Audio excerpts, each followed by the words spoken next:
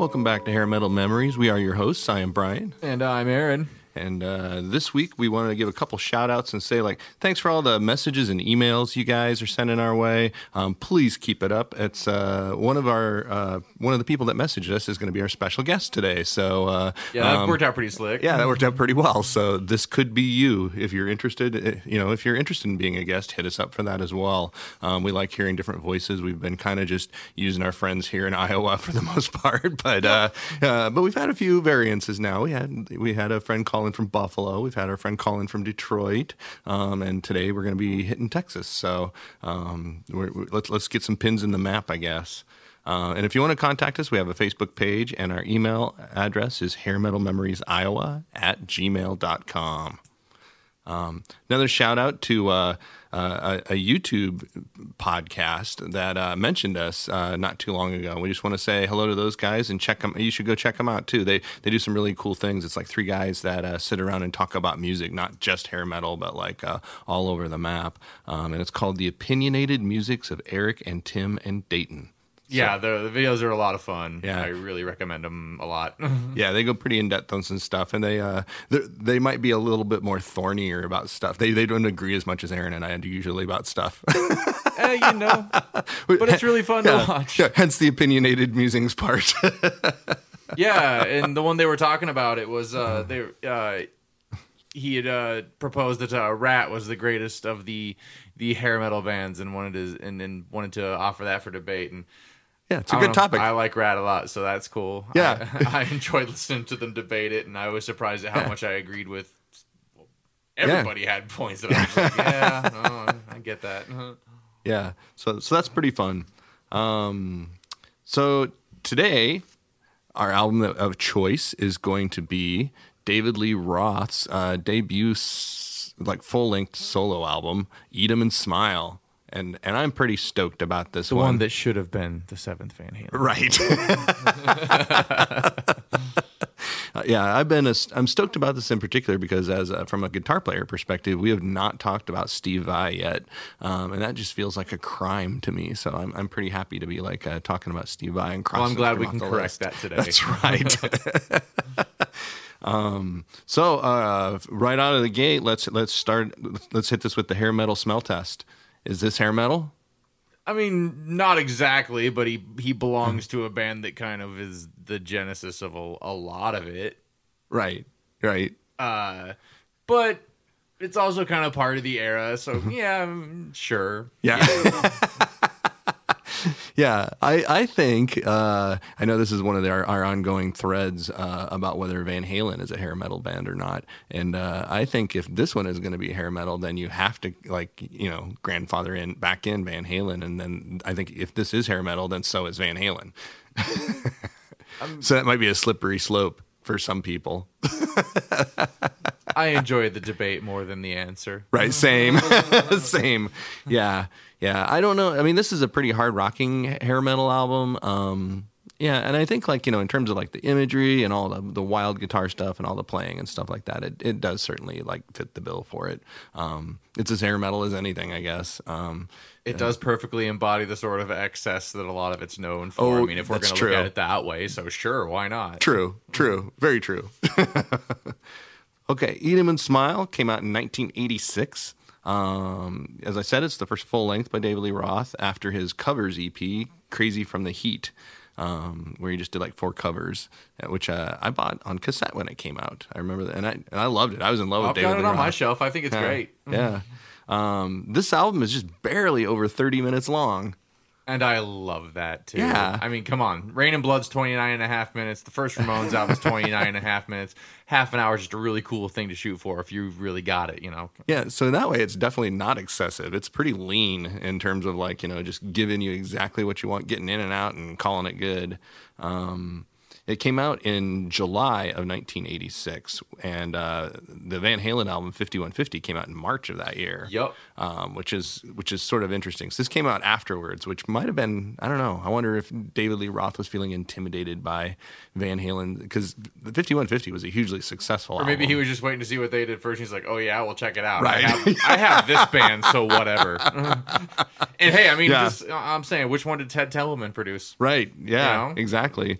Ted Templeman, of course, produced all of the previous Van Halen albums, and he went with the Roth Camp to begin with. But Fun fact about Ted Templeman, he was in the band Harper's Bazaar.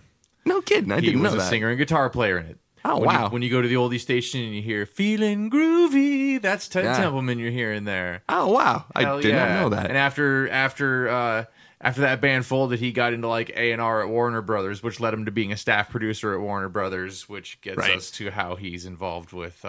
Yeah, he has a very. I don't think I knew he'd done all the Van Halen albums, but I didn't know that he had done I didn't know he'd worked with Van Morrison. I knew he did the Doobie Brothers Yeah, records. same. And I didn't know he worked with Carly Simon either. So he actually is. He's got some pretty legit cred to his name as a And producer. I think he also produced an album that I hope we someday talk about on this podcast, which is the first Bullet Boys album. Oh yeah, definitely. I'm all in on that. And but I thought that was pretty cool that Ted Templeman went with the David Lee Roth camp. Hell and, yes. And later on, he would go back to the Van Halen camp. He was one of the producers on For Unlawful Carnal Knowledge. Yeah, that's right, that's right. He did go back with them and stuff like that. It wasn't like a big battle or anything. Eat 'Em and Smile sold over 2 million copies, which is not too shabby. And it is better than Van Hagar by a mile. Oh my God, By yes. 10 miles. I mean, like it just way better. I I mean, think. honestly, as we were discussing briefly the other day, I'm just really not a big Sammy Hagar dude. Yeah. I don't know. I'm not really a big fan of his period of Montrose. I'm not really into his solo albums. Yeah. I mean, I had a moment there where for like a while I thought I liked Sammy Hagar, but over time even back then I started noticing like some of his lyrics weren't exactly great. 1, 2, 3 lock box. I like his song from the Heavy Metal movie though. I thought that was a pretty good song. that's not a bad tune. Yeah, he's got a couple that are okay, but definitely not. I mean, there's like ballads and stuff on 5150, but anyway, we're not here to talk about that. We're here to talk about Eat 'Em and Smile. The tour for this album, after it came out and sold 2 million copies, their openers were Cinderella and Tesla. And we've covered Cinderella very recently, and we're probably going to be covering Tesla soon. I think hope. Tesla's on the list. Yeah, they're definitely on the list. And now, let's get to the band. What a boy. band! I mean, yeah, that's Yeah. like probably the coolest part of the whole thing is just like, Yeah. you got who to be in your band? What? Okay. Yeah, this is in terms of musicianship, this is one of the best rock bands that's ever existed. I mean, I think by a long Oh, ways. no argument at all. Yeah, I mean, we already talked about Steve Vai. They were originally going to go with Steve Stevens. They talked Really? They talked to Steve Stevens about being a David Lee Roth band, but he couldn't do it for like a year. He couldn't do it till like the following summer or something because he was busy with Billy Idol. And that's just how that happens sometimes. you know? Yeah, but that would have been kind of interesting. I'm glad they went with Steve Vai, but like imagining a DLR Steve Stevens sort of combo meal, that would be pretty interesting. Yeah. I don't really know what I can say about Steve Vai without just, I mean, everybody probably knows who he is if you're listening to this podcast. What's really so- cool is this was the same year he was recording guitar tracks for Public Image Limited's album. Oh, that's right. Yeah. So like Yeah, those which are is the a great same record, year. yeah. And he considers that some of his Yeah. finest work. And Yeah. it's pretty cool that he was on both the David Lee Roth record and a Public Image Limited record in the same year. That's- Yeah. That is something else right there. Yeah, and of course, Steve Vai has like a lot of like history with Frank Zappa. Frank Zappa like paid Steve Vai when he was in college to do transcriptions for him and stuff like that. And so, Eat the I mean, banana. yeah, yeah. So Great Steve, song, check it out. yeah. Steve Vai is huge. One of the other things I didn't know. I'm trying to think of things that most people that aren't as common knowledge about Steve Vai since he is so well known. But his solo career, he's sold over 15 million albums. Wow. Which I never would have guessed. I know a lot of people know who he is and stuff like that, but I don't know a lot of people who go out and buy the new Steve Vai album when it comes out. I've got like Flexible and Passion and Warfare. I was going to say still. Passion and Warfare is probably the one that most people would have Yeah. if they were to Yeah. have one. Yeah, that probably was a platinum album at the time because he released that during the heyday and had a video I think the for one it. And, maybe right after it too did pretty well. I don't remember what Yeah. it's called right now off the top of my head, but yeah. And so then we've got Billy Sheehan on bass. He's another one who I don't know if we need to cover him a lot because he's so respected and well known.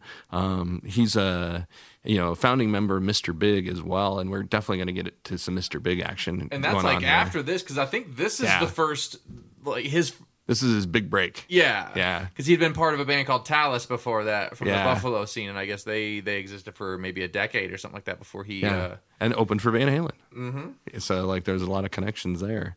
But, yeah, Billy Sheehan... Also, Billy Sheehan, Scientologist. Right? Didn't see that one coming. I thought that was interesting. Greg Bissonette, on the other hand, he's an incredible drummer, but I don't think he's as well known, or he's not as well known as he should be. Because he's played everywhere with everybody. Right, he's done it all. He is like in the who's who of session drummers. He's one of those people like James Lomenzo where we could just do an episode about this person and say here's this person's history because it's ridiculous. It is ridiculous. He started out playing with Maynard Ferguson, who was a jazz legend. I got to see Maynard Ferguson perform once, and it was pretty mind-blowing. He has gigantic Dizzy Gillespie cheeks when he plays the horn and stuff like that. But he did the theme to Rocky and stuff like that. And so being in his band and being the drummer in a jazz band is kind of a big deal. But Greg Bissonette also played on the musical interludes for every episode of Friends. Really? Yeah. So I thought that was an interesting thing about him. He filled in with Toto when Simon Phillips had back problems. So you can get from. Well, yeah, that's Simon Phillips, right? Right. From the guy who drummed with Judas Priest for a record, right? Yep. Oh wow. Yeah, and filled in for Keith Moon on the Who's tour. So I think did Simon Phillips play on a Dio album? Maybe. I think I would not be surprised at all because he walked in those circles. Mm-hmm. And Greg Bissonette also played on Santana's Supernatural album, which that's Santana's pop album, and I don't know if sold I've more copies than like anything else in 1999. It was all the really big. He also has played with Duran Duran and Don Henley and Engelbert Humperdinck. And he was the drummer for Ringo Starr on some stuff. So Ringo doesn't play with junkie drummers. No, he most certainly does not. And Barry Manilow. He played on a Barry Manilow album. So those are. I mean, he's also played with lots of rockers and stuff, and people that wouldn't surprise Circus of Power. Anybody remember Circus of Power? He played with them. Yeah. He also played on a bunch of soundtracks. He's including the Jeopardy and Wheel of Fortune soundtracks. Okay, well that's just badass right there.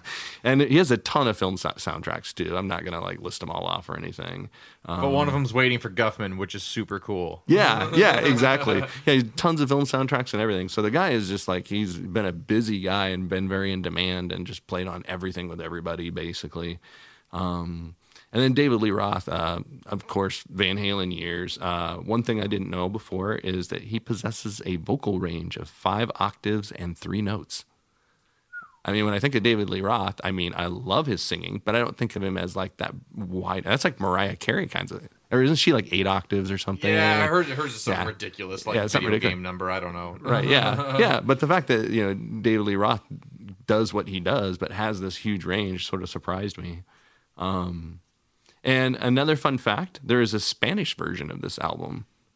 Yeah. Which I thought I listened to it, actually, when I was getting ready for this, just because I wanted to retune myself and stuff and get used to it. So I listened to the Spanish version, and it's great. It's the same album. It's the same album. They didn't re-record anything except for Dave for it. But I want to say there's one song that has this missing an outro or something like that. Yeah, Joe. Yeah, but David Lee Roth sings the whole thing in Spanish, every word. Well, they had realized that there was a large demographic of fans who spoke Spanish. So he's like, "Oh, okay, I'll do this." And David Lee Roth, who is kind of a badass anyway. I mean, he's an adventurer and all that stuff. He speaks some Spanish, but he had to have a tutor, a Spanish tutor, in the studio with him to make sure for the translation factor and stuff. I guess some of the lyrics they kind of watered down a little bit because some of their Mexican fans tend to be more conservative, and in this album it's got some naughty bits in it. Yep. That's what they were saying at the time. Okay. What's your story with this album? Well, I mean, I've known like a few of the songs on it forever because like, you know, I started watching MTV as a kid and I'd see the videos for Yankee Rose. Mm-hmm. Yeah. Not as often as the ones, because like by the time I was seeing, you know, of age to watch videos, I was mostly seeing the stuff off of a Skyscraper, and then apparently, and they would go back and play the California Girls video all the time. Yeah. But I knew this one earlier than like a lot of the other albums we've talked about, and I don't know, I just love it. It's about as close to a 10 out of 10 as you get in the albums that we're going to talk about, you know? Right. Yeah. Yeah. I think so too. Yeah. And I was in the sweet spot for this one where I was already a huge Van Halen fan. You know, 1984 was a big album for me to listen to. Right, that was right when I was getting into music and stuff like that. And I didn't really understand what was going on musically in it, but I just knew I liked the songs. And David Lee Roth, of course, was such a character that like you just best dressed human being in the history of the universe. And I stand by that. Yeah, he was just so cool. It's like you just really wanted to fucking be David Lee Roth. He seemed so cool. So and you know, in Crazy from the Heat when that came out, I bought that tape when it came out, and I was all in on it, loved it.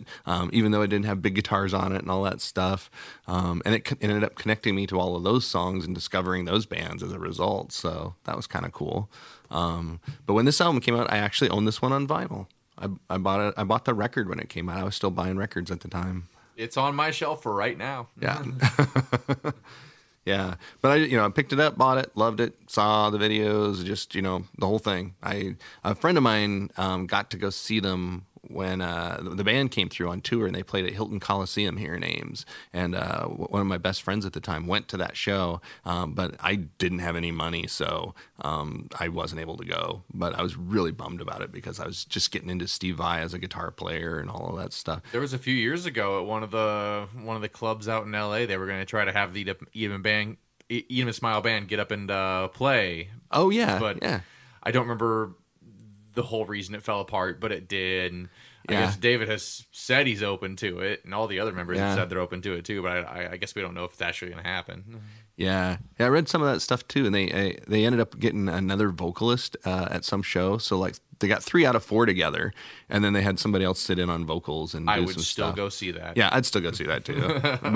but with Dave in the band, it's kind of I don't know why they don't reunite. He's doing like that. David Lee Roth's doing like a Vegas thing now where he's doing Van Halen songs and stuff. But I don't know why because it's steady, well-paying work. Yeah, yeah. But he could have them be a band, and they could be his Van Halen for those songs, and then also sneak in his solo stuff. It's his residency. That's true. Yeah, that's true. But, oh well. That's why we're not his managers, I guess. Yeah. So this record, what are your thoughts on this record? We've talked about it a little bit, like just as musically.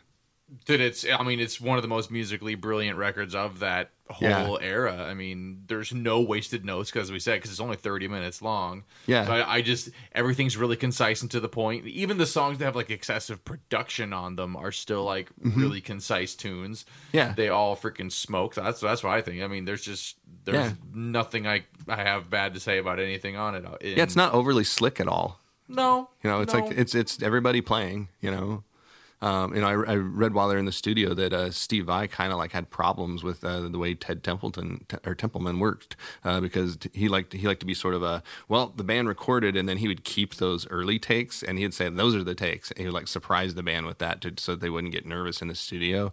But Vai was used to working very meticulously and doing getting everything down to having come from the Zappa camp. Right? Yeah, he's very used to that, and so he wanted to redo things and double things and stuff, and so he and Ted Templeman like had some debates about that and everything, which I thought was kind of interesting. But you don't there's some stuff where it's like doubled and things like that, but it's definitely not overproduced in any way. No. It is a band playing. Pretty much always, it sounds like a band. Yeah. I thought the thing that stood out to me listening to it after not having pulled it out for a while is how fun it is. It's just, absolutely. It's just super fun all the way through. Way more fun than 5150. Yeah, which suddenly became like all mid-tempo keyboards. Right, yeah. even the most rockin' song on 5150 still doesn't even come close to like Right. anything on this record. Yeah. And it's pretty diverse too. There's like some big band influence stuff and there's some jazz stuff, but it's mostly just hard rocking and just kind of grinning the whole time. It's just like, you know, it's hard to put this record on and not just smile almost all the way through it. Yeah. You know. I mean, as far as like, because I think I want to say like Going Crazy is about as close as they get to like the sound that you start hearing later on like Skyscraper and stuff. Yeah, because of the synth parts in it. Yeah. And I mean, it's even pretty like light on the keys on this album. There's only like 2 tracks that have credited keyboards. Yeah, so that's pretty cool. It's definitely not overproduced there. It's short songs. I mean, it's a short album, but so that makes sense. But the songs are short. The longest tune is 4 minutes and 5 seconds, but 4 of the songs are right around 2.5 minutes long. So I mean, they just get in and get out. Yeah. And there's a lot of cool sections where Steve Vai and Billy Sheehan play the same things together. I kept hearing that come up, and I'm just like, all right, enough, guys. We get it. They're just constantly like, look what we can do. Look what we can do. Let's dig into the track list. Hell yeah. So we start off with Yankee Rose, which was the first single. And this is a song about sexualizing the Statue of Liberty. So hell yeah, go America. Because of course he would. It's another one of those songs you can tell it was written to like be the opener of a record. Right. Because it has that intro with the little call and response with Steve. And oh man, everything about it just says, yeah, this is leading off a record. It's like David just woke up. He's like, what? I was sleeping over here because I was partying before, you know? Oh, yeah, he probably was. Yeah, he probably was. Yeah.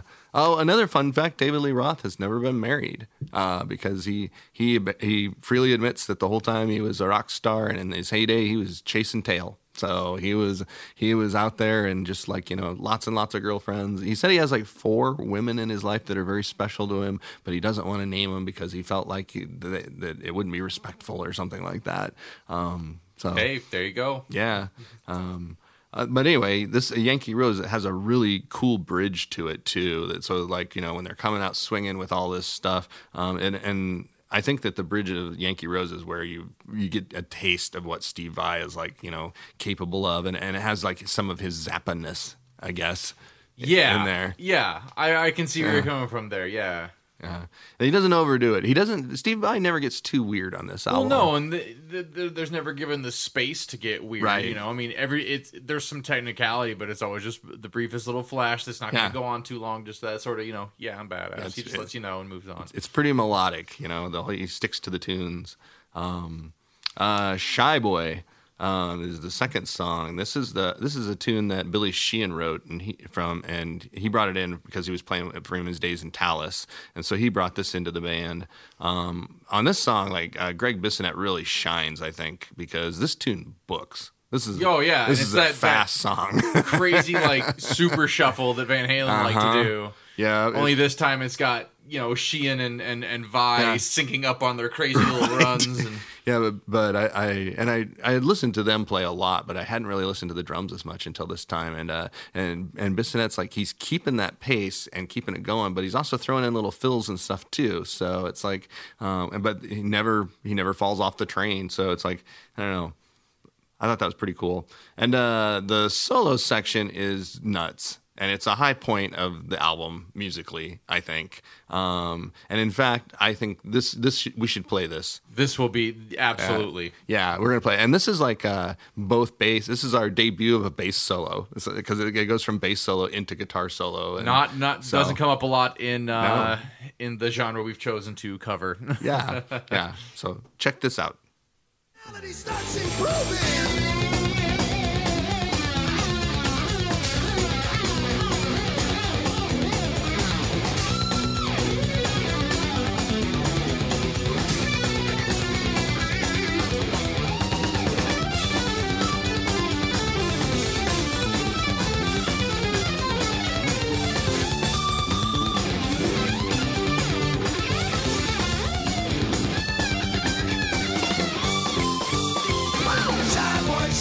I mean, come on. Yeah, right. And then we start mixing it up already. 3 songs in, and we do "I'm Easy." What a great transition! Yeah. You've just been rocking out all Right. shy boy, and then it's like, hey, anyways, here's this. Yeah, and I thought that Dave's phrasing on this tune is really, really cool. It's like he really brings that Sinatra vibe in. Well, 'cause I think he really understands that vocal approach. You know, Yeah. I mean, Yeah, that that's whole, definitely that his whole wheelhouse. previous EP is kind of like Yeah. him Yeah. seeking out other not always Yeah. necessarily rock phrasings, and so he's a pro at it. Yeah, this is in that Just a Gigolo sort of mold, I guess. And I think this song is probably the closest thing to a blues solo that Steve Vai's ever played. It's pretty straight. Yeah, I mean, I guess I haven't listened to as much Vi as a lot of people. Most of it Yeah. comes through this or Zappa, but yeah, there's usually not like a lot of blues soloing. No, he's and my sort of like take on Steve Vai as a guitar player is that he kind of does a lot of the phrasing that you do with blues, but he does it with like these Mixolydian scales and things like that, and or modes, and so that's what makes him sound so weird. Is he's always he has those weirder notes that he's throwing in there that immediately say this isn't the blues, but here he's not doing that. He he kind of keeps it straight, and it's very like pentatonic classic kind of stuff. I don't want to get too down into musicianship hole here, but like. Another fun fact about this song is Greg Bissonette put together the horn players for this because he has so many connections, through Maynard Ferguson and the jazz community. They were tracking this song in New York, and Ted Templeman turned to Greg Bissonette and said "Hey, we need a horn section for this song. Can you put some players together?" And I know people. And Greg Bissonette was like, "Yeah, I think I can do that." And when they were done tracking, Ted Templeman turned to Greg Bissonette and said, "These are all A players. Holy cow, good job." And then Steve Vai wrote the horn arrangement and conducted it because he's a Berklee graduate. And so he has those skills. He did all that transcription work for He can turn Frank in Zappa. note river transcriptions for Zappa. He can arrange He can arrange some horns for a big band song. Next is Ladies' Night in Buffalo, which I think has more great phrasing by Dave. The epic song on the album. Yeah. Yeah, Dave, he's kind of like talk singing, but it's like really atmospheric. It's like this is like their atmospheric song if it has one. And it's probably the grooviest tune on the record. The vocal phrasing kind of made me think of sort of like how he sings on the song on Fair Warning.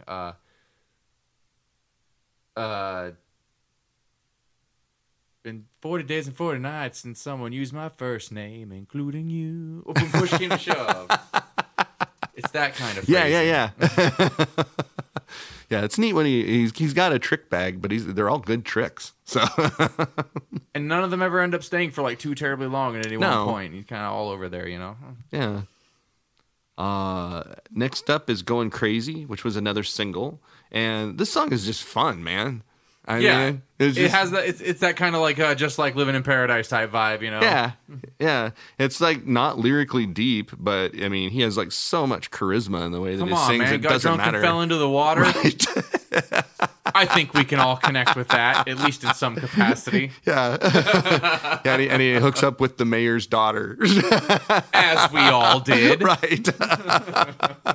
And also, it's one of only 2 songs on this record that has keyboards.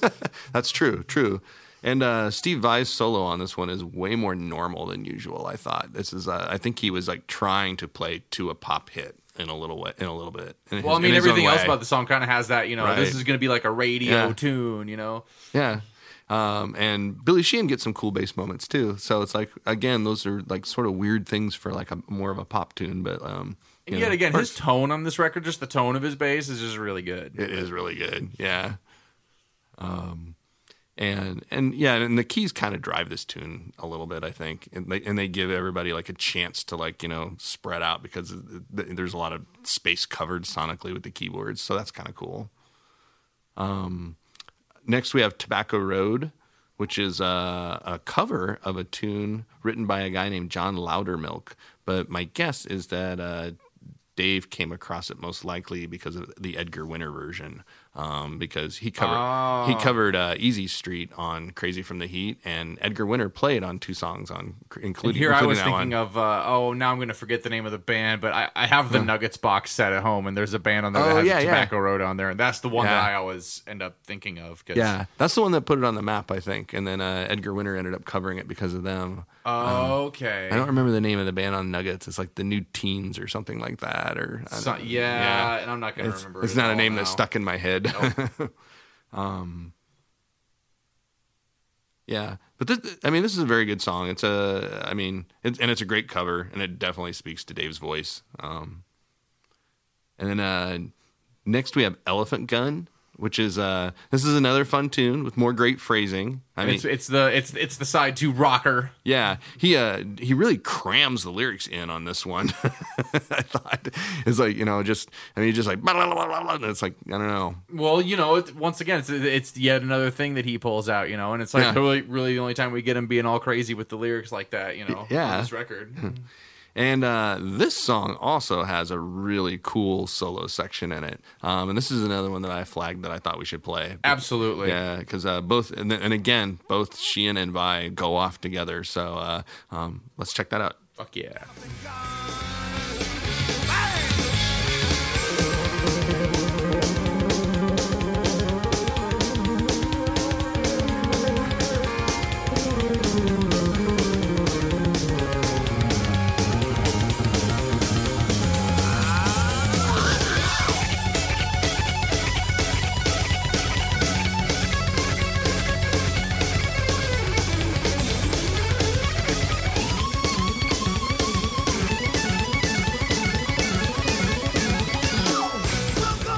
And once again, just Badass.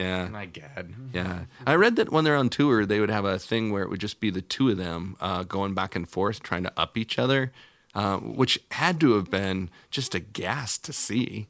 Yeah, I would really like to see that. It's kind of weird that there's not like official video from this tour. The 80s, everybody was putting out a video with their tour.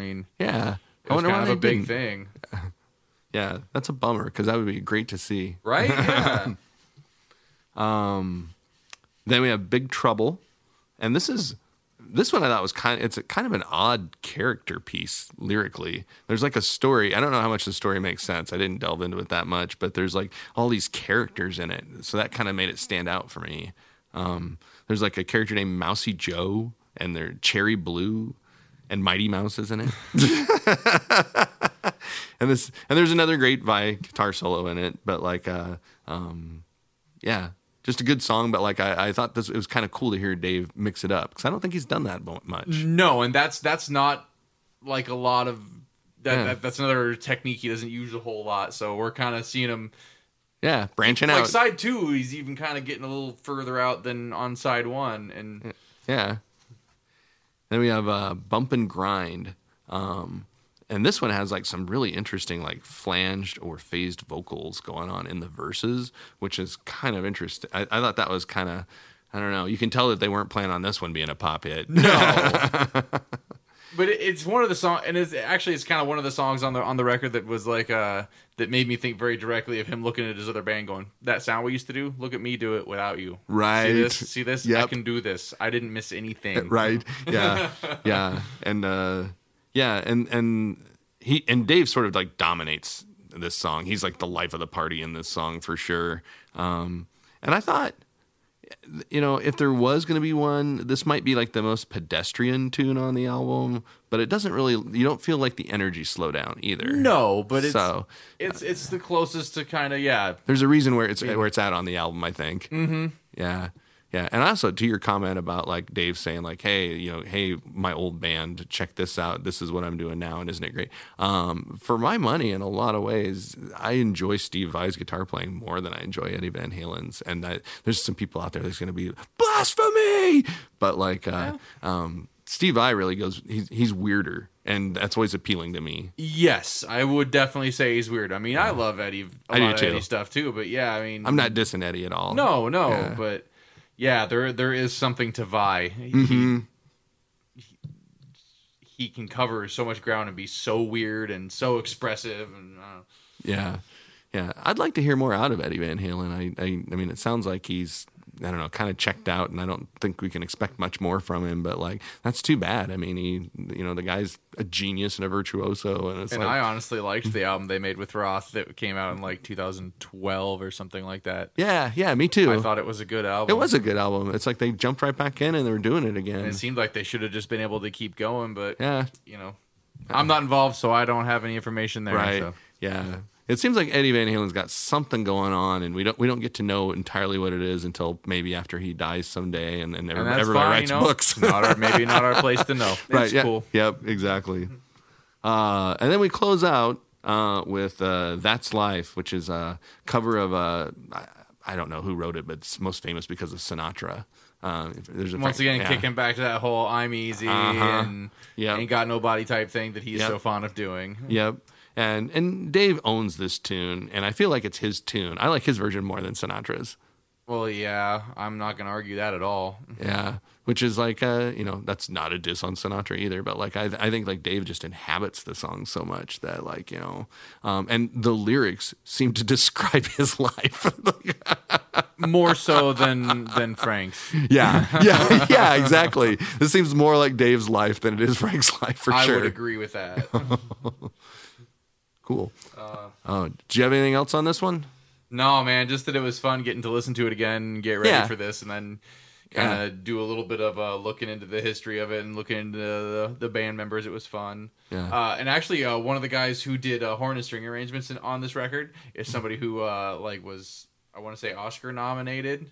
Oh wow. Jimmy Haskell. If you look at the filmography that he did, there's some crazy stuff in there, including Dirty Mary Crazy Larry. And that was my favorite thing. That was one of my favorite factoids that I discovered is that somebody involved in the horn and string arrangements on this record was involved with Dirty Mary Crazy Larry. That's awesome. And also before that, the amazing Night of the Lepus. So if you ever want to do some weird 6 degrees of whatever, and you can be kind of loose with the rules, you can get to that crazy little movie. Awesome. Yeah, do yourself a favor and go check out Eat 'Em and Smile. It's I think you'll be happy. It's only a half hour to listen to, and you're going to have a lot of fun. Absolutely, you will. We're going to take a short break here, and then we'll be right back with our special guest.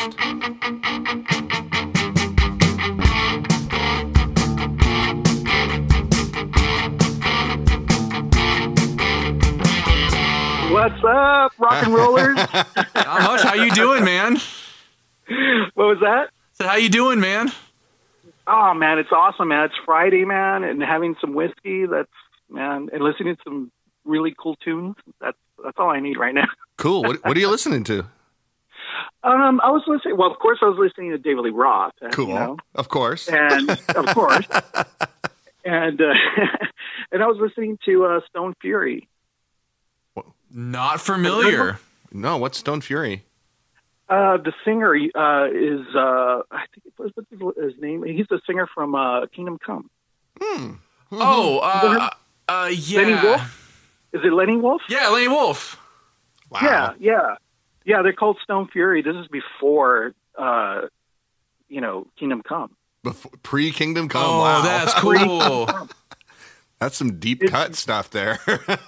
No, seriously, you need to listen to this album. It's really good. I have the vinyl. It's awesome. I think that they're on Spotify as well. Cool. Oh, I'm there. Yeah. Yeah.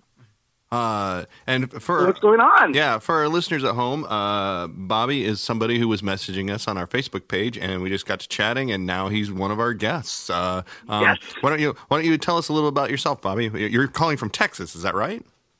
From West Texas, El Paso, Texas. From El Paso. Yes. yeah. It's awesome. It's 102 degrees right now, so it's hot. Yeah. I play bass. I'm in a band called Sluthammer. And that is a wonderful name. It's a great name, man. Isn't that cool? Sluthammer, you can't forget that name. Yeah. So it's basically, it's rock and roll. It's a mixture of Motorhead, Sex Pistols, AC/DC. It's just rock and roll, man. It's good, bar music. It's great. I'll send you a link of our music. Oh, that'd be great. Yeah. So Actually, if you And, have some recorded music, if you want to send me a track, we're on Spotify. We're Oh, on on Spotify? Spotify. I'll send you the link. We have videos. Okay, but we can put a track at the end of the podcast, so it'll go out with Awesome. the podcast. Yeah, So, yeah. I'll send you a link. Yeah, Okay. for sure. So I've been in many bands. Like I was when I messaged you guys. I was in a band back in the day. It's like 2002. I was in a band called Lila, and we did a lot of touring. We did shows like when I was telling you about Faster Pussycat, Team Me Down. Mm-hmm. Great guy, really cool guy. He used to, do a lot of promotions shows in LA. I think it was called the Dragonfly. That was in I forgot where. I can't recall because it's been so long. A lot of rock and roll, you know what I mean? Yeah, sure. So, Yeah. I think it was Santa Monica. I'm not sure. I think that's where the club was. And it was a Dragonfly, and then he had nights where it was like a goth night because we were like a goth rock band at the time. Oh, Okay. cool. And, so it was kind of cool because I remember seeing Faster Pussycat. I remember seeing them the first time with Ace Frehley and Y&T. Oh, wow. And, That's a good lineup. Yeah, and I was like, who are these guys? And at first, I wasn't really, like really, I was like, I don't know about these guys. And then later on, of course, I got really into them. And then, it's just cool to see them or see Timmy Down watching us. I used to see him on stage, and now it's like reverse. Now he's watching us. Oh, and that's Wow, him, that's man. way cool. So he really liked us. So he would always ask us, to come back. And he one day he's all like, yeah, you guys want to open for us, Faster Pussycat? And I was like, that's like a no-brainer for it. Yeah, no and kidding. in Hollywood, come on. Yeah, that's huge. Yeah, so we had a really good run with the band that I was in. It was called Lila, Okay. and I'll send you some tracks on that as well. Okay. So I've been great. around the block, actually. Yeah, that sounds like it. Yeah, too many bands in between. It happens. Bands come, bands go. Yeah. How did you get from Hollywood to Texas? Well, I'm born and raised here in El Paso, Texas. Okay. The band that I was in, we just said, we got to do something. This is back in 2002. My singer at the time was really into like just putting out a CD and let's just tour. So it was cool because we're in between. So you just take. We had Arizona, Los Angeles, Dallas, Texas, San Antonio. Well, yeah. Houston. So everything was like around here, so it was great too. It's like 8, 9, 10 hours away from everything, Wow, that's pretty cool. That's convenient. Yeah, it's very convenient. So, and we ended up playing in LA a lot. And we started becoming like not a household name, but a lot of people were I met some people. I don't know if you're familiar with Static X. Yeah. Uh-huh. They played a show here in El Paso, but it was not Tony Campos, who was the bass player at the time. He had left, and they got this guy named Brent Ashley to play bass. And we met after the show, and he's like, what band are you guys from, or who did you guys play with? And then I was like, in the band called Lila. And he goes, oh, yeah, I know your singer, Norman Matthew. You guys, Lila, you guys rule. And I was Oh, like, wow. That's it. That's awesome, man. yeah, so I was like, okay, I guess our name is out there, Yeah. And then DJ Ashba used to go see us play. Oh, okay, yeah, dude. I know DJ Ashba. That's awesome. Yeah, he used to hang out with us. We would always rent out a van, so after the show, he would come out and hang out with us. At the time he had a Playboy Playmate with him, so that was kind of cool. Oh yeah. But he was so down to earth. He was one of those guys that we were like for hours just hanging out after the show, just talking about music. And at that time, that's when he was telling us like, hey, I'm going to be, start a project with Nikki Sixx called 6 a.m. That was at that time. Oh, And I was like, okay, cool, yeah. that's awesome, because I'm a huge Nikki Sixx fan. Wow. That's Hey, I'm awesome. there with you, dude. So I was like really stoked. I was like, no way. I was like, that's awesome. And we used to go to NAMM a lot. Okay. And he did a signing with Nikki Sixx. And it was kind of cool because I was in line. So I see DJ Ashman, and Nikki was right next to him. And I'm, talking to DJ, and he's like, hey, man, what's up? And Nikki's like, looking like, do you know this guy? And he just like, hey, we had a show that night, and I said, yeah, we're going to be playing at a place called Bar Sinister. And he goes, well, we'll try to make it. Well, they never showed, obviously, but yeah, yeah, sure. Yeah. But it was kind of cool, Nikki was like, who are these guys? So that was kind of cool. Yeah. Good times. Oh, hell yeah, man. That's awesome. Yeah. I mean, a little bit, somebody from Texas, crazy Mexican that I am. Up here in Hollywood. No, congrats on that, dude. That's fucking cool. And I remember you guys were talking about, because, I love your show. Thank you. And how I got to listening to your show, because I listen to Spotify, so I listen to a lot of podcasts, and I always get those, recommendations. Yeah, and I saw that, and I was like, "Well, this is cool. Let me check it out." Wow. Nice. So I started listening to it, and I was like, "Well, this is cool." The first one I was listening to was Cinderella. Oh, cool. Awesome. Yeah, that was I really liked doing that one too. Like when we first started, it's kind of funny because at first I was like, I don't know if I want to talk about Cinderella, and then like it just so happened I ended up listening to Long Cold Winter again and going, no, we should talk about this. This is so much cooler than I even remember it being when I was little. So yeah, I was really excited for that, and glad that was the one you dove in on. Yeah, no, it's a great album. Yeah, so I was listening to it, so I went back and I started listening to everything, to Badlands, because that's one of my favorite records. Yeah. Which I don't have on vinyl. I would love to have that on vinyl, but I don't. It was expensive. I know. I think on eBay it's like $100 or $200. Yoink! So I didn't have to go that far, fortunately. But yeah, I think it was a $40 record for me, and that was still like, no way. Okay. Yeah, dude. I would pay for that. Oh,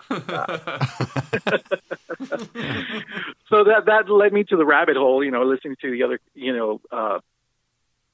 listening to the one, I didn't listen to the Bon Jovi. I like Bon Jovi. I like the first two albums. I'm not too crazy about the other one. That was actually a special request from a friend of ours. Yeah. The guest on that episode, he really just wanted to talk about it because it was like, an important record, like part of his youth. We're like, all right, we'll talk about it. We hadn't intended to cover that one either, so like no harm, no foul.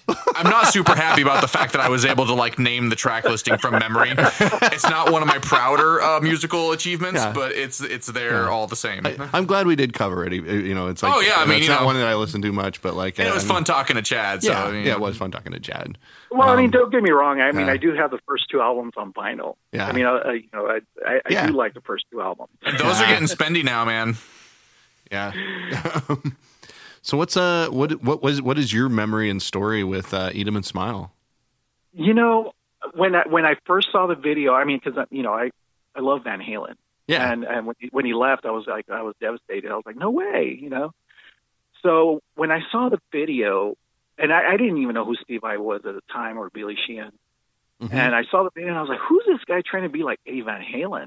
I was a little like pissed off about it. I was like, no, Eddie Van Halen's the king. What are you talking about? Like this guy's trying to be like Eddie Van Halen. Right. So, of course, I started listening to more and then I got the album and I heard Shy Boy and I was like, oh my God. Right. That did it for me. I was like, Eddie Van Halen who? Yeah. I do wonder for how many people, like, when you get the Shy Boy on the record, that was like their selling point where they were like, okay, no, I'm in now. Yeah. Exactly. And it's now it's Talis. A song from Billy Sheehan, because Billy used to be in a band called Talis, so that's where that's Billy's song that he brought in for the record. Yeah. Exactly. Yeah. And when I heard that, I was like, oh my God, especially like that bass and the guitar together. I was like, oh my God. And that was like, I'm not going to play bass anymore. I know that feeling. I heard that. I'm like, I fucking quit. What the hell, man? I quit. Yeah. And it kind of turns out that playing like Eddie Van Halen is just one of the things that Steve Vai does. Yeah, he covers a lot of ground on there. Yeah. He's like, I got the Eddie licks down too, but check this out. Exactly. Yeah. I mean, he's a monster, and that's what. I mean, it's great. I love the whole album. My favorite song actually from that album is Ladies' Night in Buffalo. I really like that song. That is a really good song. That's a great tune. It's smoky. Yeah. And it's an outlier. There's no other song on the record that sounds like it, Yeah. It's very laid back, It is very laid back. Relaxed, drinking, just hanging out. It's a great tune. I love it. It is Love a great tune. It does seem weird not having a beer while you're listening to David Lee Roth, I have to say. Yeah. Not only that, every time I listen to Van Halen or David Lee Roth, it reminds me, like, I picture myself in California in the summer, at the beach, watching the girls playing volleyball. Yeah, that pretty much, that's a very makes complete yeah. sense, yeah. That is the lifestyle that David Lee Roth is promoting. And it's not a bad lifestyle. No. It's not. It's not. Yeah. And Big Trouble is one of my favorite ones too. That one and Bump and Grind, and it was featured in one of my favorite '80s movies. Was it an '80s movie? Yeah. What's it called? I'm trying to remember. Oh my God, I can't think of the movie. It's with Robert Downey Jr. Listen Zero. No kidding, because that's not on the sound. It's not on the soundtrack.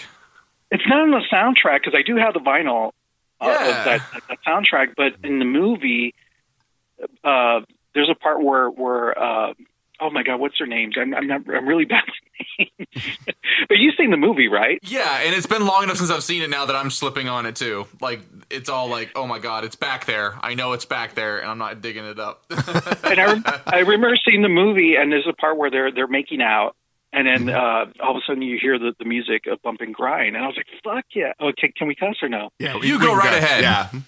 I was like, hell yeah. Yeah. So yeah, it's a great movie, and I mean, this album is no filler. I even like the I'm Easy and That's Life. Because I like big band music. I like the music, and they do it really well. I mean, yeah, my wife got me into like Frank Sinatra, and she's younger than me. She's 10 years. I mean, I'm up there. Oh, we're all getting up there. Let's just say I'm in my 40s, okay? Okay. So she's younger than me, and she got me into like Frank Sinatra and big band music. But she's a metalhead too. Well, and that's the thing is David Lee Roth just understands the approach to big band music. He knows how to sell it. So I mean, it works every bit as well as anything else on the album. He could only pull it off. He's the only one that I can know that can pull it off. Just about any other singer of the era, it would sound just not right. Right, that's true. There's not a lot of the hair metal guys that could do a big band sound. There's other wonderful vocalists, but I just don't think they would sell it the same way. Yeah. Well, you could have pictured Bret Michaels doing something like that, right? Well, I mean, okay, Bret Michaels sold more albums than I ever will, but let's face it, the dude's got 3 notes he sings. Right. I'm just saying, he can sing Poison songs, and that's pretty much it. Yeah, he found his niche. I mean, he could do country. I could picture him doing country. Because every road has it. Yeah.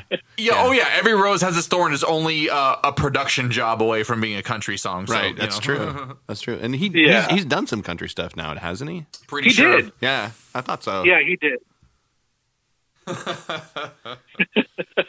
Yeah, him and Steven Tyler. I don't know about that. I love Steven Tyler. I love Aerosmith, but no. Yeah. There's kind of a point where you lose me on Aerosmith, and I mean, I'm sorry, but yeah, it was a while ago. Yep. So, what is your take on the album? Well, it's a lot like you said. It's awesomely lean. It's only 30 minutes, so it never has any time to get stale on you, and it just is so thoroughly awesome. And it's like of all the records we've talked about on the show, it covers more ground than any of them, I think. As far as the stadium numbers, the hard rockin' tunes, the swing numbers, the little shuffles, for only being 30 minutes, he just gets all over the place. Yeah. Plus, it's just super fun. That was the whole time it's just fun. And that's the way it should be. Yeah, absolutely. I think records are. I think when they're like 30 minutes, I mean that's great because you go back and play it again. Right. Yeah. And I've probably wailed about this on this podcast before, but I think one of the problems with the CD era is because it made everybody think that they had to put out these like hour-long, these 70-minute long albums, and it's not that there isn't yeah, thank you. I mean, I agree. I mean, because you're after a while you're like, is this CD going to be done already? Right. And it's not that there isn't good albums of that length, but not everything has to be that length. It should be a big deal, Right. you know? It's hard to maintain I mean, that. hey, I am a Guns N' Roses fan all day. I like the Use Your Illusion albums, but I don't think that everybody always understands that, like, that's a lot of music they put out there. Yeah. That would have been like 4 or 5 records back in the day. I mean, Exactly. yeah. Exactly. So What do you once- think, Van Halen? I'm sorry, I didn't mean to interrupt. Oh, but no, you're fine. What do you think I like Van Halen? You know, because their albums were like 30 minutes. I mean, it was just, Yeah. you know, you want to hear it again. You know, Dude, my favorite Van Halen album is Fair Warning, and it's like a half an hour. Yep. Yeah, exactly, and that's one of my favorite records of all time. Hell yes. And speaking of Fair Warning, those last 2 tracks, that's like the coolest way to end a record. Those songs are Yes. so freaking awesome. Yes. Oh my God. Yes. I don't care how keyboard laden they were, they freaking rocked. But you get it, you know. I mean, because after a while, I mean, if you put on a CD and it's like 15 songs, after a while, you're like, I can't do it anymore. I don't care, you know. I don't care what band it is, but if you're doing like 20 songs or 15 songs, I was like, nah, forget it. It's like, yeah, 10 why songs. don't you shave it down to your best ideas, man? I mean, I really enjoy Extreme, and I liked listening to Extreme 3, but it's a long It's way record. long. Yeah, I love that record too, but it is way too. When you get to the third act of the album, you're like, oh man, I still got a lot of songs left. Exactly. Another great band. I saw those guys. I saw Extreme when they got back together. This was in NAMM in wow. California.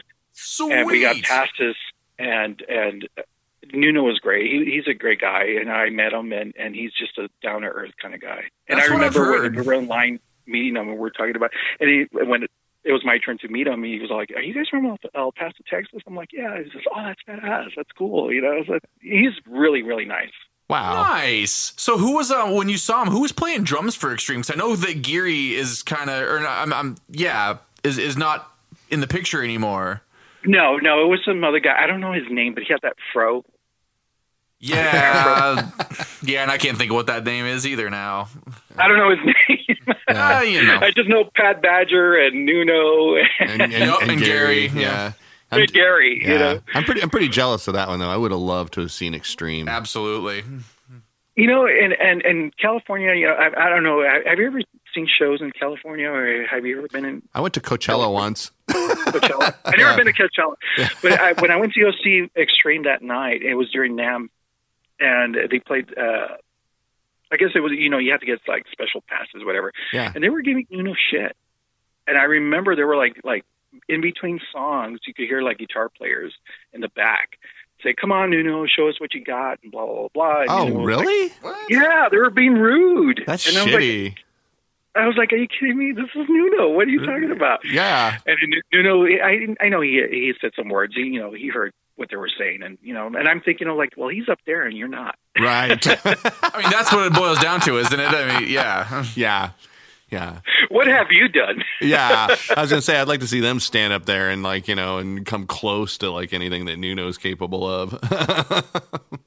Yeah, Nuno. Well, I know we're going off subject, but this album, David Lee Roth, Eat 'Em and Smile, it's good from the beginning to end. There's no filler. Yeah. Agreed. You can't say that about any of his other albums, unfortunately. I like the ones after it too, but sorry, go ahead. Skyscraper was okay, but after that, I wasn't too into it. This was the best one. Yeah. Oh, by a long this was shot. the best one for sure. Yeah. Yeah, because it was like, I'm back, baby. I'm back. Yeah. Yeah. He's like, I don't need those guys. Check me out. Exactly. And As I was you saying- got 5150, and then you got. And see, I think it was a really slick move, him going second, because 5150 comes out and everybody's listening to these kind of mid-paced keyboard ballad songs, and he comes out with his record saying, "Yeah, don't worry, I'm not doing that. We're just gonna rock out for 30 minutes." Exactly. And no offense, I like Sammy Hagar. I don't know if you guys are fans with it. I'm not a Hagar person. I mean, whatever. Taste is taste, and that's cool. But yeah, Sammy never really did a lot for me. I would definitely say that I like his Montrose stuff more than I like his Van Halen stuff. Yeah. He seems like he'd be a fun guy to party with. Sure. I won't take that away from the guy. Right? Right, I yeah. mean, you're probably going to have a great night. You're going to wake up not sure where you are. Yeah. Okay.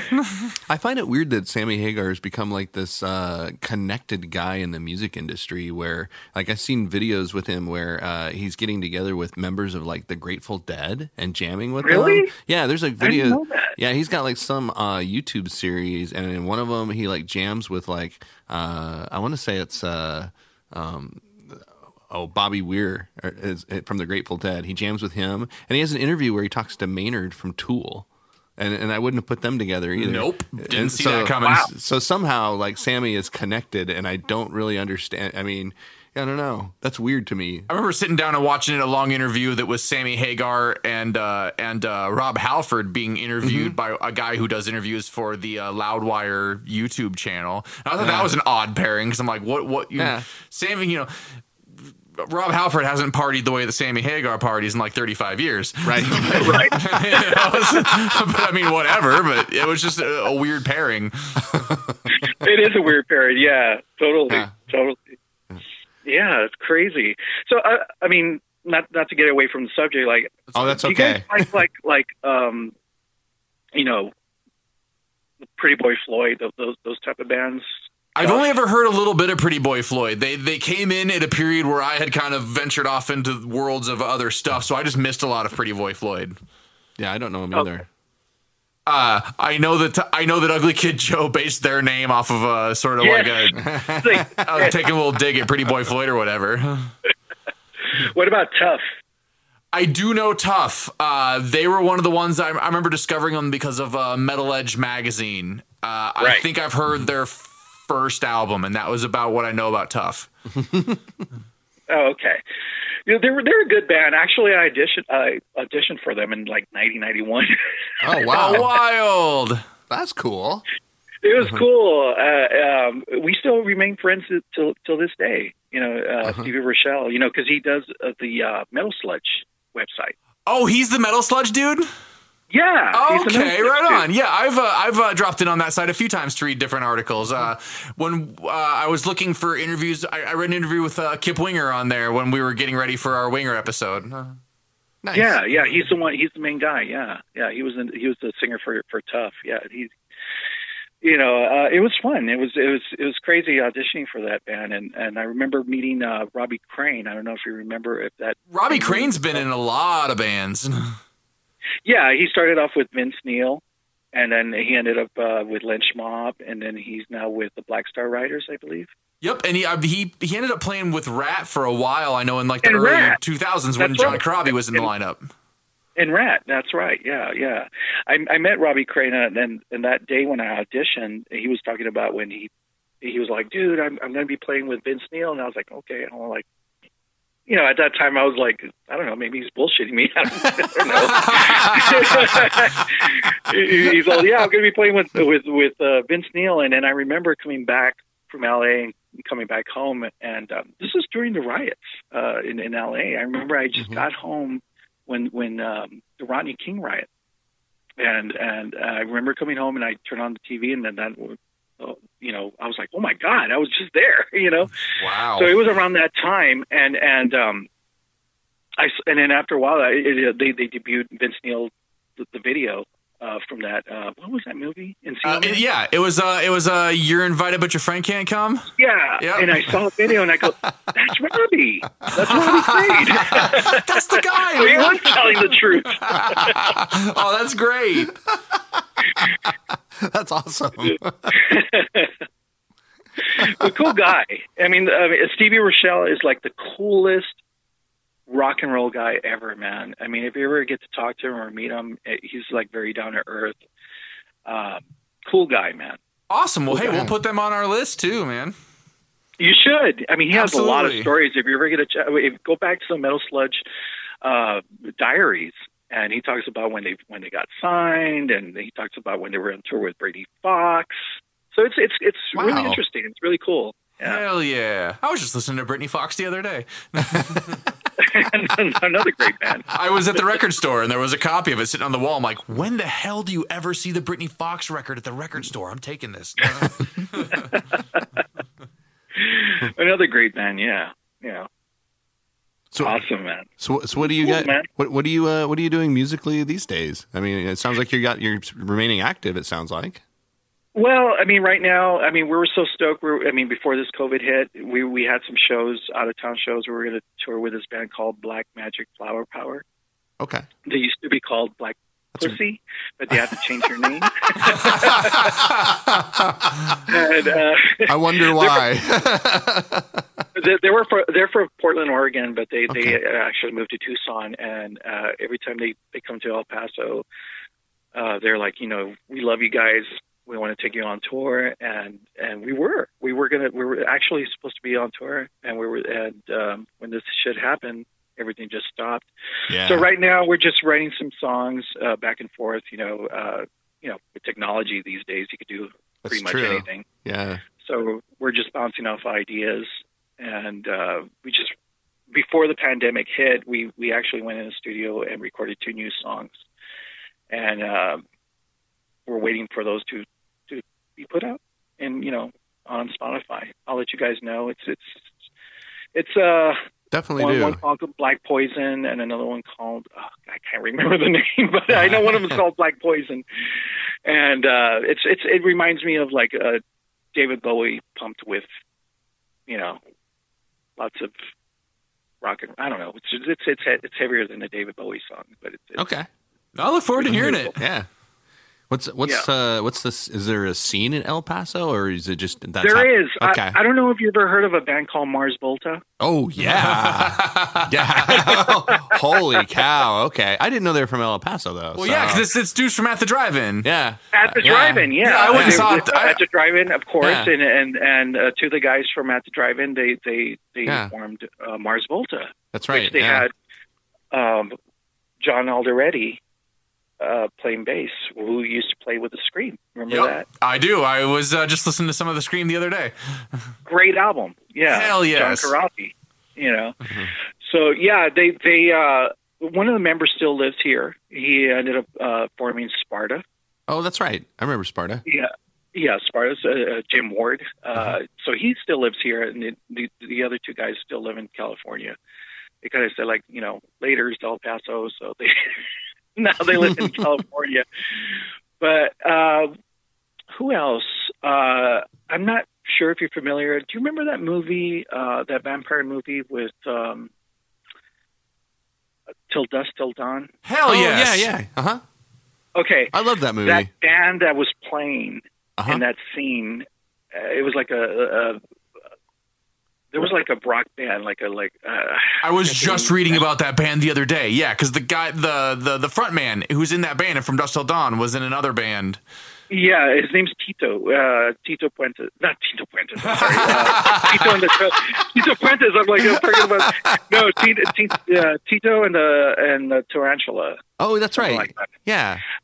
He used to be in a band called the Cruzados. Okay. That was it. And he went to my high school, and so that's Okay. that was his band, the Cruzados. Oh, very cool. And, I used to have the soundtrack to From Dusk Till Dawn. I remember that. Tito and the E. drummer Tarantula. Yeah. From that, the drummer from that band played with Izzy Stradlin in the Juju Hound Dogs. Oh, Sweet. yeah. That Juju Hounds record's awesome. That is an awesome record. Yeah, he went to my high school as well. So yeah, we do have That's impressive. we do have a scene. We do have a scene here. Yeah. Yeah. There's a lot of great bands. Yeah, I bet you're excited to get back to playing and stuff like that, though. I want to get back. Yeah. We want to go back to California. Oh, okay. We love okay. it there. I don't blame you at LA all. is like the best. Maybe we'll play Iowa. If you know Sure. any bars there, because you could hook us up. We'll do a show there. Sure, that'd be amazing. Yeah, when the in Iowa just yesterday they announced all the bars in our county and 5 other counties are closing down because of COVID spikes and stuff. So Iowa's not so great right now, but We're number 3 in the nation. Yeah, our city was listed as number 3. Ames, Iowa was listed as number 3 on New York Times as a spiking place because all the students came back to our university and just immediately went out and did a bunch of parties. So Wow. I know it's not something we're bragging about by any any stretch, and it really it crippled us really in a lot of ways. That's what's happening here right now. That's what's happening. But once we get back to normal, we'd love to do something like that. That would be amazing. Both Aaron and I play in various projects. We'd love to set up a show and play with you guys. No way! That's awesome. So I mean, how's the scene over there in Iowa? It's up and down. It's right now in our city, it's kind of like waned a little bit just because a lot of the clubs have closed down and stuff like that. But in Des Moines, which is like 30 minutes away, there's some decent clubs down there, and they've got good sound systems and stuff. That'd be the best place to set up a show for, if you guys were coming through, you'd get a bigger bang for your buck that way. But we're fairly well connected with the musicians in Iowa. We could probably set something up though. That would be awesome. Wasn't Slipknot's from Iowa? Slipknot's from Des Moines, yeah. Yeah. Do you know any of those guys? No, my cousin, who's a few years older than me, went to high school with a couple of them, and that's about as close as I get. Yeah. Some of them still live here, though, which is pretty cool. That's awesome. I met Joey. Yeah, okay. Because I don't know if you remember, but are you guys familiar with Ministry? Yep. Yeah. Uh-huh. Okay. Well, Al Jurgensen lived in El Paso for a while. That's right, he did. Wow. I forgot about that. He did have a time where he lived in. Yeah. Did you meet Al Jurgensen? Yeah. So he lived here in El Paso. Well, he moved back in California. As a matter of fact, one of my friends, Cesar Soto, he's the guitar player for Ministry. He lives here. Oh, wow. And, that's cool. Cool guy. So I remember when he said, I'm going to be playing with Ministry. I was like, no way, that's awesome. so he's a really cool guy. He's really down to earth. He has a bar down the street where I live, and he's like very down to earth. He doesn't like say, hi, I'm the guitar player for Ministry. He's a very down to earth, like super cool guy. So anyways, I remember there was a time where Joey Jordison was here in El Paso, and my singer at the time was like, dude, you guys should go to this bar. He's there. You should go check him out, talk to him, whatever. So, we went, and he was there, and he was kind of drunk. And me and my drummer at the time, we were like talking to him. He was really cool, very down to earth. And he was, and we kept buying drinks, to the point where the bartender was like, you cannot give him any more drinks. He's all, he's too fucked up. But Joey's like, dude, you got to give me some White Russian. He wanted another White Russian. And I was like, well, I don't know, man. They told me that, and so he goes, tell me it's for you. So I went up to the bar, and then I was like, let me have a White Russian. He said, is it for you? And I was like, yeah, it's for me. He said, it better not be for Joey. And I'm like, no, it's all good.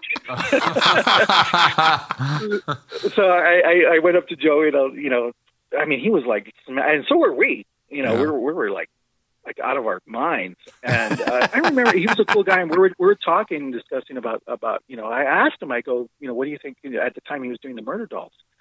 Uh-huh. And I had told him, because in LA, two of his members would always go see us play, the bass player and the drummer. I think the bass player, his name's Eric, and the drummer just passed away not too long ago. Yeah. Mm-hmm. And they used to go see us play a lot, and they would hang out with us. We used to party with them. And so I told him about him, and he goes, yeah. And I asked him, I go, what do you like? Do you like, Slipknot or, the Murder Dolls? He told me straight out, he goes, I love the Murder Dolls, but the money's in Slipknot. Yeah. That makes sense. From a practical standpoint, that's where the money's at. Mm-hmm. Yep. That makes complete sense. But he said, I love doing the Murder Dolls. Yeah. I love it. And, I thought he was just, trying to because we were at this bar, and I thought he was going to be just in regular clothes. He didn't want to attract too much attention, but we show up and he's wearing, he looked like a rock star. Yeah. He had his hat. But super cool guy. And I remember we're leaving, and I remember him telling me, he's like, "Oh my God, Al is going to come pick me up, and I'm super drunk, and he's going to get pissed, and blah blah blah." And I'm like, "Oh shit." So as we were leaving, they were closing up the bar, and then I remember he was waiting for Al to pick him up outside, and he was just leaning against the wall. Oh, and wow. We left, and then I remember the next morning, I called my drummer, and I was like, "Hey, do you think he's okay?" Is he still there? Is he alive? I hope he didn't he didn't drink to death or something like that, because I was like worried, because he was like really smashed, and so were we. You know, I don't even remember how we got home. You know, but I remember calling him the next day. I'm like, I hope he's okay. But you know, awesome. cool guy, super cool guy. I never met a rock star that was like an asshole. Thank God. That's know? pretty cool. That's not what you would think. No, not at all. Yeah. I mean, even with Faster Pussycat, when we played with him in L.A., Brent Muscat, you know, we were sound checking, and he looks at me and he's like, "Hey, man, you know, if you want to use my gear, go right ahead." And I'm like, "Well, you know, I'm a bass player, but thanks." Appreciate the offer. Yeah, that's a very generous offer. Yeah, you know. But I'll tell my guitar player, you know, and Yeah. that was cool, you know, and you know, he was at the you know, he was with Faster at that time. Mm-hmm. And this was around the time when I saw Beautiful Creatures there as well. Great show. Oh, And I that's remember cool. being in the audience, and my drummer at the time, he's all like, "Dude, look who's next to you." And I turn, and it was Phil Lewis. Oh, dope. Oh, man.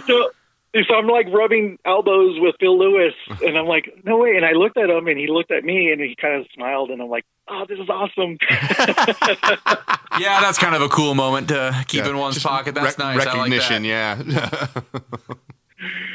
So yeah, I mean, it was good times, man. LA. I mean, I Huh. remember just hanging out at the King. No, it wasn't the King. It was the Dragonfly, and I remember seeing Fred Curry walk by.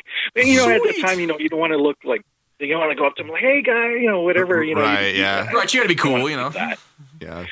You know, but I was like, "Oh, there's Fred Curry," and, you know, and there's Tammy, you know. But Tammy was really cool. He was just a really nice guy. I remember going up to him and thanking him and telling Tammy, "It's like, Tammy, you know, thank you for letting us play with you guys and whatever." And I shook, you know, I put my hand out to shake his hand, and he like, no, give me a hug, man.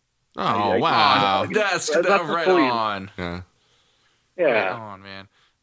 Yeah. That's way cool. Well, yeah. So it was good. I have the flyer that still has the Faster Pussycat and Lila. Yeah. that's a good keepsake. Yeah. Yeah, and then with Huh. Sledhammer, we did a show with Dee Snider. Oh, really? Yeah, here locally in El Paso, and I remember we're backstage, and we see Dee Snider coming in, and he's all like, "You guys are the opening band?" And we're like, "Yeah." And he goes, "Don't suck." You know, that's sound advice. Oh, man, that's good. That sounds I was like like, "That's you'd ex- badass." I was yeah. like, "That's cool." Yeah, that sounds like what you'd expect from Dee Snider, really.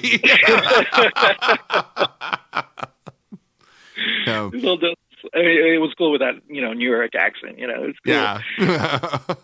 Cool guy. It was a great show, and yeah, good times, man. I mean, I know we went way up. All good. We usually do That's that. actually the second half of our show is always like about the conversation, so we appreciate it. And you by far have had the best rock and roll stories. So thank you so much for calling in.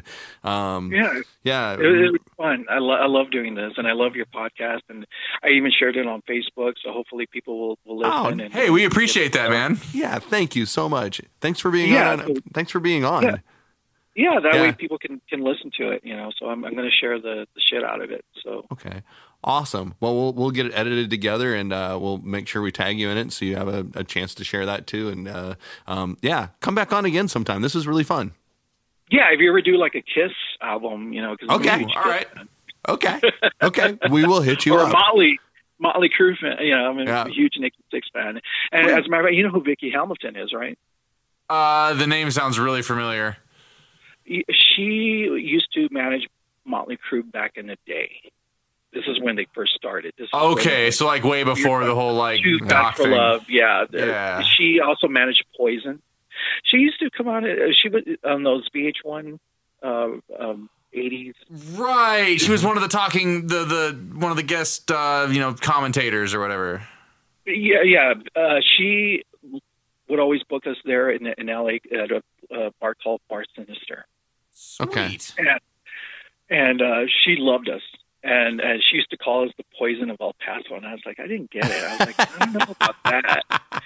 You know, Yeah, she's gonna be nice. You just roll with it. Yeah. All I right, don't know thank about you. that. We're more goth, the Cure. Kind of stuff. I don't know where he got poisoned, but okay. Whatevs. Yeah. Not, I'll take it. yeah. Not going to argue with her. But yeah, great memories. I got to meet a lot of people.